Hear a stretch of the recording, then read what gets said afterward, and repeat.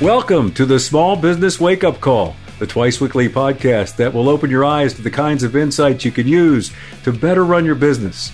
Come have your morning Joe with hosts Lonnie Shambi and Stan Simpkins, who have the right recipes and ingredients to easily help you cook up a storm for even your toughest competitor. No lectures, no wasting your time telling you how smart they are, and no bullshit. The Small Business Wake Up Call is going to make you think, laugh, and help you recognize how much money you've been leaving on the table with advice that'll help you improve your quality of life. Lonnie and Stan are small business veterans who will share their individual war stories and experiences not only from their own businesses, but also from guiding hundreds of other small business owners in over 100 industries. Head on over to sbvirtualroundtables.com where you can connect with Lonnie and Stan and save yourself some headaches. Grab that second cup of Joe, or maybe something a bit stronger, and let's see what's on the menu for today. Welcome to the Small Business Wake Up Call. And here are your hosts, with cups in hand, Lonnie Shambi and Stan Simpkins. I'm Lonnie Shambi, and welcome to today's edition of Small Business Wake Up Call. We talked a lot about the 5 M's and covered the first 4: manpower, management, marketing and sales, and money. Today, we'll cover the last of those, machines and systems, where small business capital often goes to die. And if anybody could talk about watching that happen over the years with both accounting clients and small businesses, is my good friend and partner, Stan Simpkins. Well, good morning, Lonnie, and good morning to our listeners. Thank you. And I get the dubious honor of discussing machines and systems. Oh, yes, we all know what those are. Those are the things your workforce uses directly and indirectly to produce and deliver your products and services. But it's more than land, buildings, equipment, tools, computers, vehicles, and other things accountants call fixed assets. Put that in your ballywick there. It's also intangible things such as patents, copyrights, trade secrets, recipes, even licenses. It may even be a process or procedure that separates your product from the competition. Stan, my eyes are getting heavy. Well, unfortunately, we got to start somewhere. Common definition, if you will. In fact, one of the places that you'll love this, Lonnie, that's very evident is in the food processing industry. One of my favorites are pickle manufacturers. There's a local grocery. Pickles? Yeah, pickles. All right. It could be worse, Lonnie. Okay. I'll let your imagination go wild. All right. But there's a major pickle manufacturer whose one jar of pickles is about $5. And right not far from that location is another manufacturer whose pickles are more than 30% higher, a little local producer. But you know something? I pay the extra because it's far more than 30% better tasting. It's fresher tasting. There's a reason. So people will pay more if they know what they're getting more. And it's more than just that. Systems and procedures, those include sequence, software, reporting, controls, part of your methods and systems that you're using. But the biggest impact is the last M of technology and change. Without technology, you could be stuck in the dark ages with the machines and systems, Lonnie. I know you know that. That was a big thing in your turnaround work. And without change, it's impossible to grow. Now, we know that this is not new news to you or our audience, but in keeping with our TOMA, top of mind awareness philosophy, you need to examine your business technology plan. Did you notice I said the word plan? So Plan, ask yourself if you have a plan. Okay. I know that some of you are saying, what the F? I got a pizza shop or some other low-tech operation. But even a pizza operator needs to stay on top of his technology, even if it's ovens. Because if you could knock off just 5 minutes from your pizza processing function, that's an 8.5% increase in throughput. And for all you know, might even make a better pizza because of the bells and whistles of this new technology. And see, this isn't about, though, the latest and greatest technology or some Six Sigma processes. It's about the practical application of machines and systems to your business. And it's not necessarily state-of-the-art technology or systems, but they're systems that work for you. That starts with operational flow. That's the steps you need to go through to get a product out the door. What are the machines and systems that you use to do that? Think about that. The most important of this is to find the bottlenecks. And that often starts at the owner's desk. And what's a bottleneck? A bottleneck Wait, is... Lonnie, Lonnie. Yes. Until you met me, a bottleneck was the top of a scotch bottle for you. You know that. Oh, stop it. And it's interesting. When I say it starts right at the owner's desk, I've walked into client situations where if the process was working beautifully out on the shop floor, and then periodically the owner would step in the middle and say, oh, no, let's move this over here. Let's do this, and slow everything down. It's funny. It doesn't take but one of those days to maybe take the whole process back 30 days. And suddenly you're starting to send out stuff late. And I've seen this time and again. In one particular instance, though, it was just perfect. He went out one day, because I was there when he did it, and the entire process stopped because people said, well, is this the way we have to do it every day? So you have to stay tuned, and you have to stay up to date on what your process is, besides just the good stuff of cost and production efficiencies, that kind of stuff that now Stan's drooling over. Yeah. That exists. And new technology sometimes changes in months rather than years, especially if you're in a high-tech business. And most of the work I've done in my consulting career has been around high-tech companies. But it doesn't mean just because you have the newest technology that that's going to make things work better for you. If I might just step back, you mentioned the word bottleneck.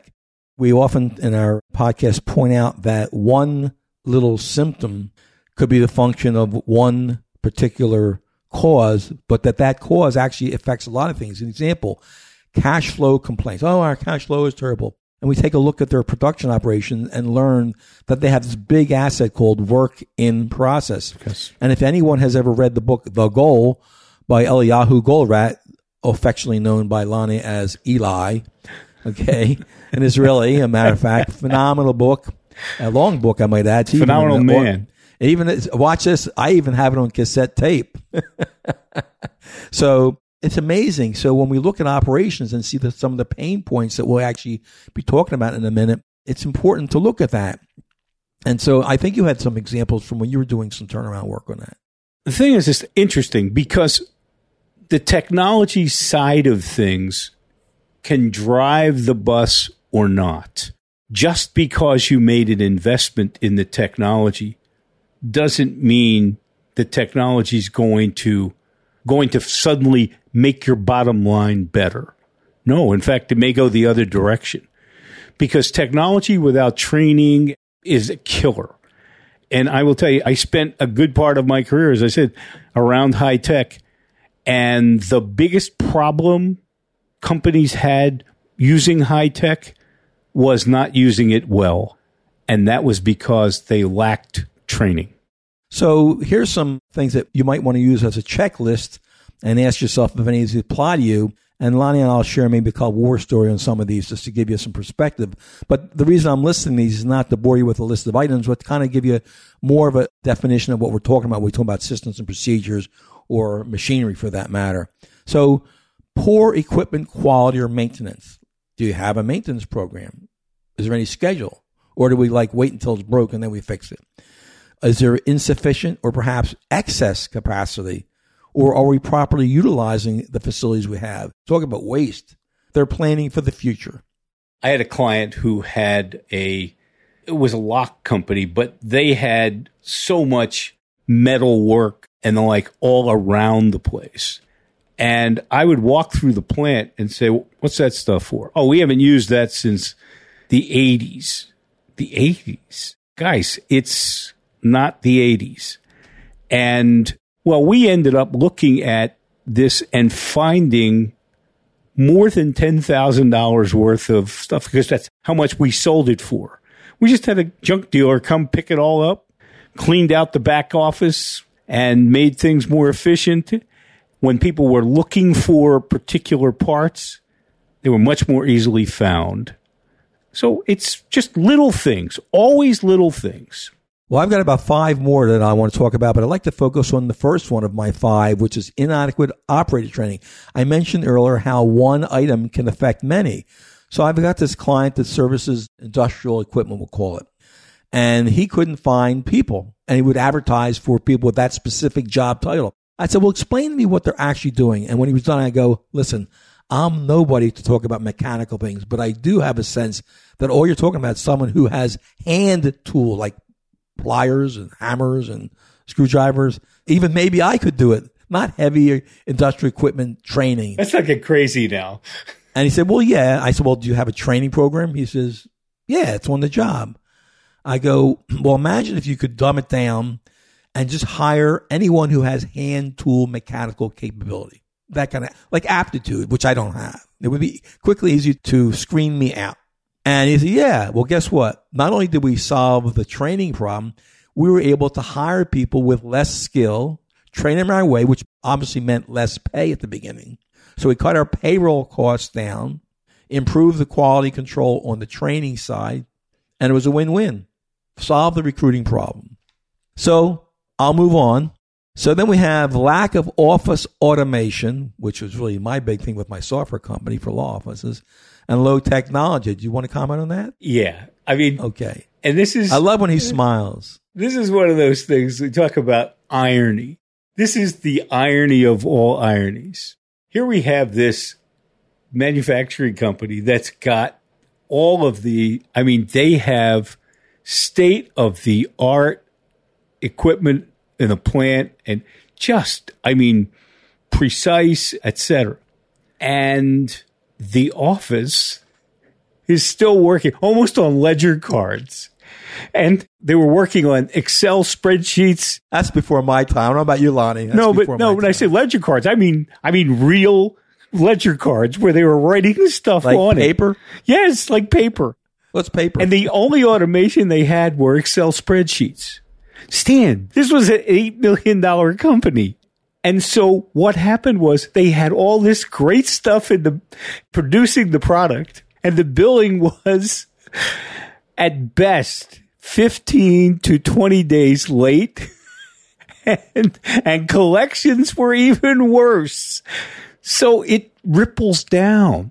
So machines and systems are not just what you see, it's what you don't see. Including the ones that are not seen because they're not done, but they were supposed to be done. Well, there's that.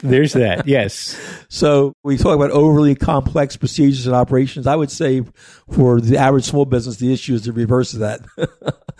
Overly simplified. Yes. And the one that I love most, and I got a war story for you, that was warehousing inventory issues. So I had this large distributor, and he was complaining that he is now tapping into his line of credit, which he had never had to do, and didn't understand why. I go, have you looked at your inventory report lately? No. I go, well, it's like a lot higher than it used to be. And as you know, the problem was with the purchasing agent.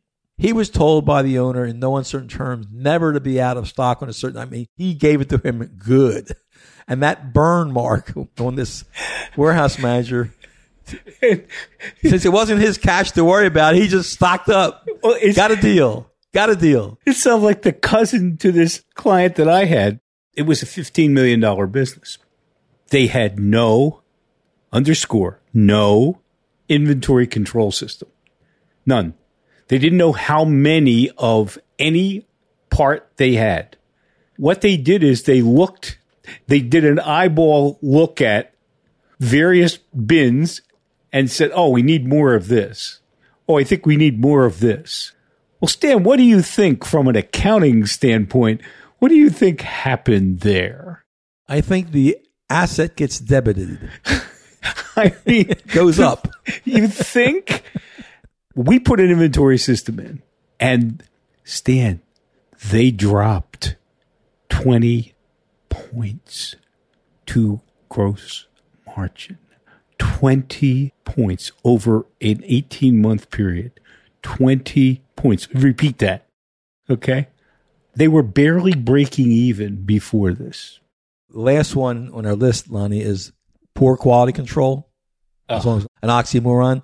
I had a meat processing client. And they've got federal inspectors there. They've got equipment designed to protect food from E. coli and that kind of stuff. And could you afford to wait for the system to break down? No. The cost of 1 day loss of production, which is what you had, because if you didn't know what was going to break and didn't have the parts, you'd be waiting a day. It was more than the cost of the equipment. So obviously, after the first time that happened, we put a stop to that. We not only had an extra machine, believe it or not, but we even had parts for most likely to go bad because it was never considered a big deal because they never seen them have the problem. And the person in charge, hey, he gave them a day to cool off and get caught up with other things. Often in the whole machines and systems and procedures, if you really look, you can do what they often talk about in sports teams. And when they get rid of a problem player, it's addition by subtraction. Makes the whole team better, but we took somebody out at the same time. That's sports' version of downsizing? That's what that is. Yes, sir. But it's really, the whole thing is, it's all about data. Because data is there that people can track.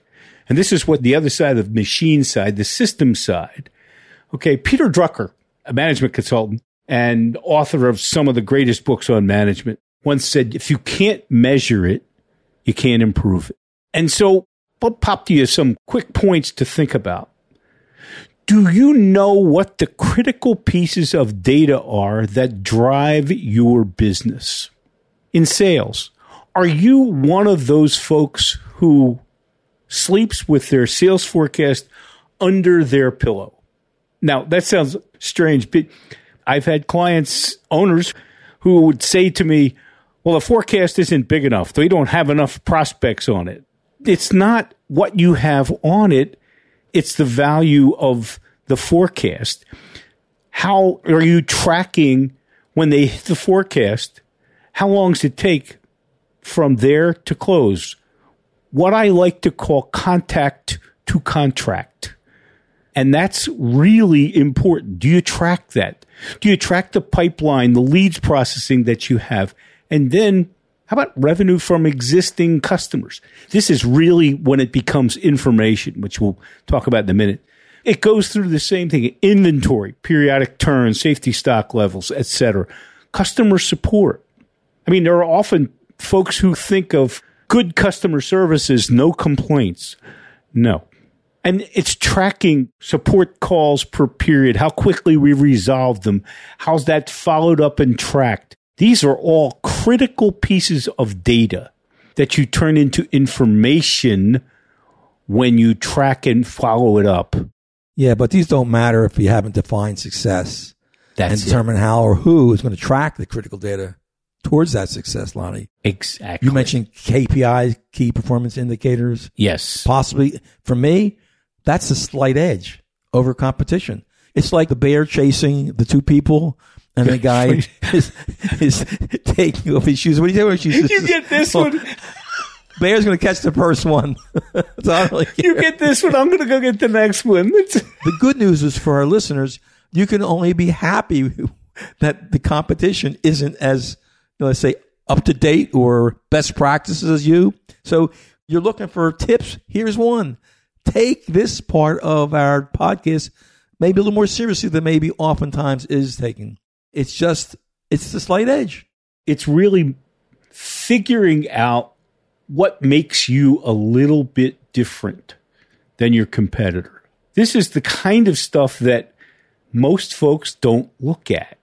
And it sounds so obvious, but I would challenge you, our listeners, to ask yourself and rate yourself on these points. And hope to God you find something, because it means not that you're not perfect, but here's an opportunity to beat your competition.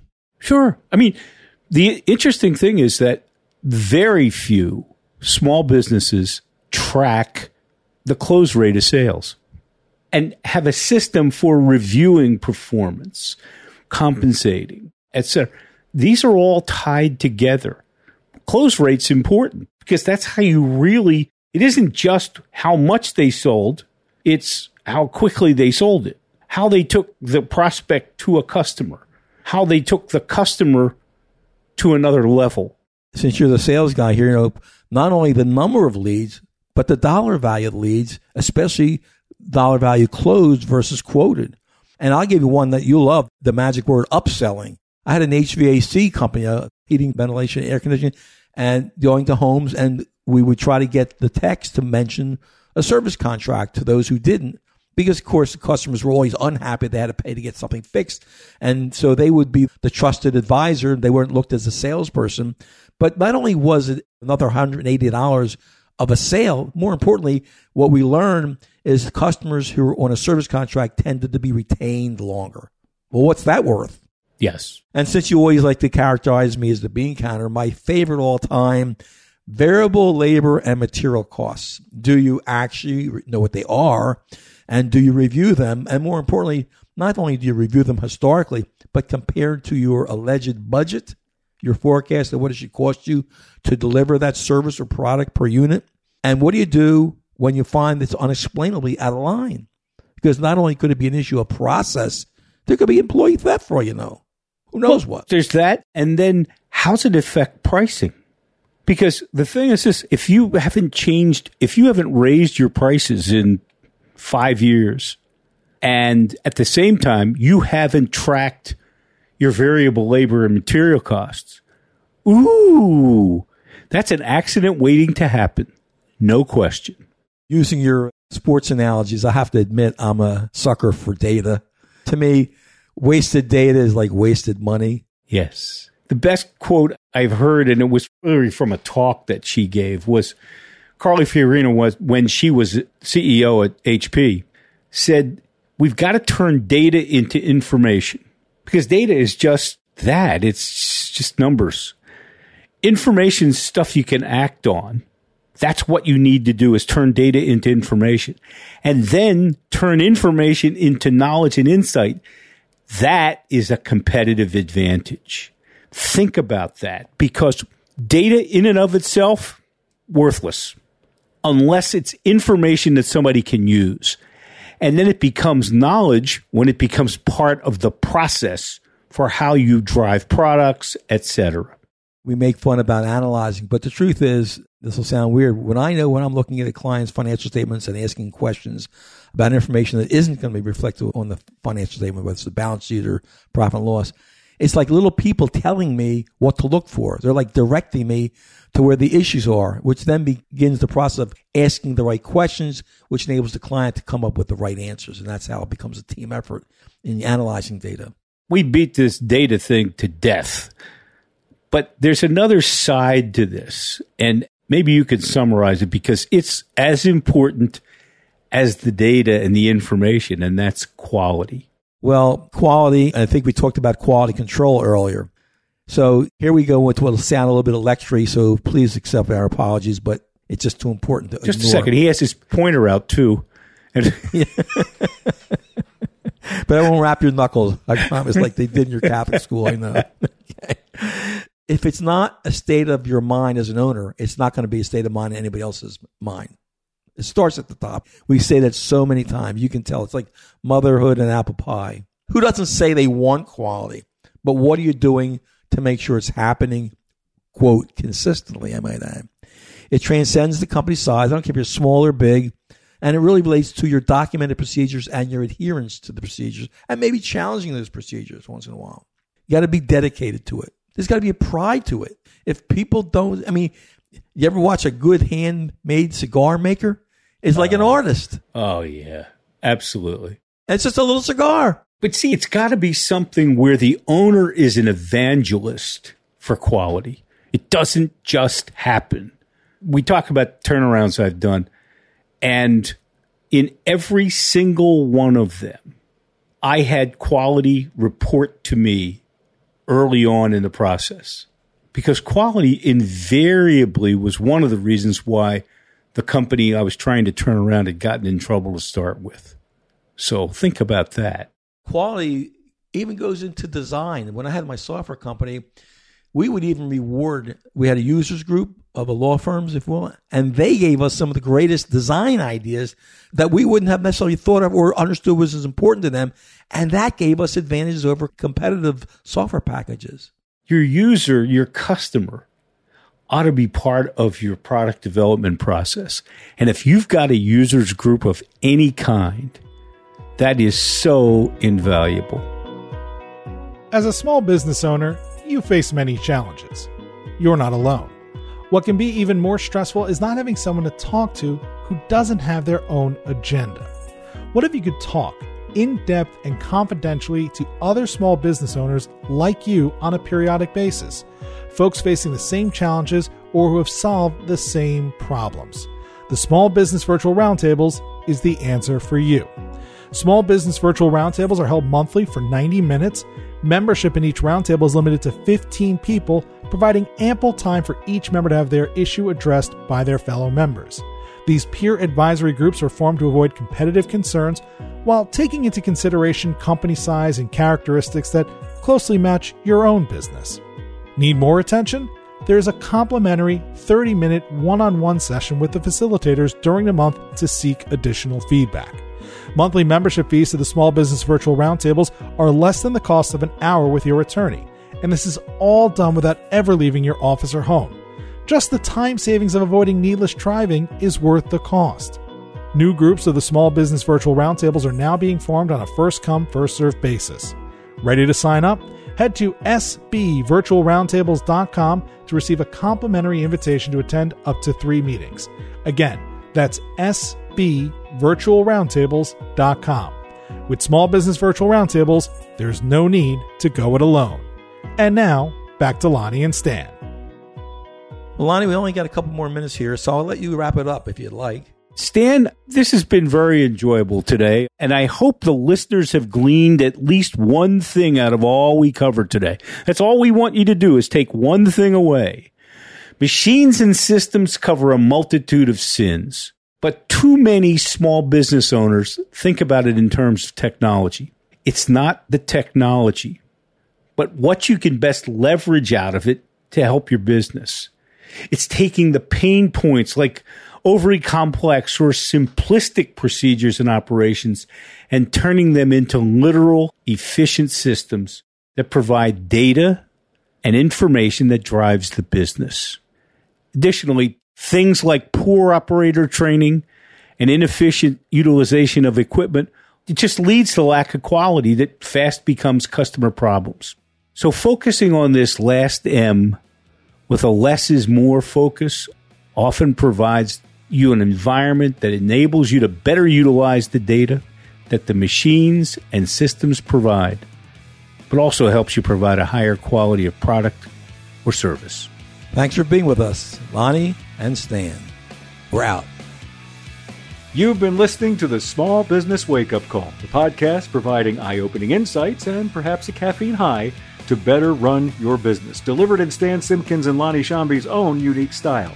Head on over to sbvirtualroundtables.com where you can connect with Lonnie and Stan, subscribe to the show, find more resources, and check out their monthly 90-minute virtual roundtables. Thanks for listening to the Small Business Wake-Up Call.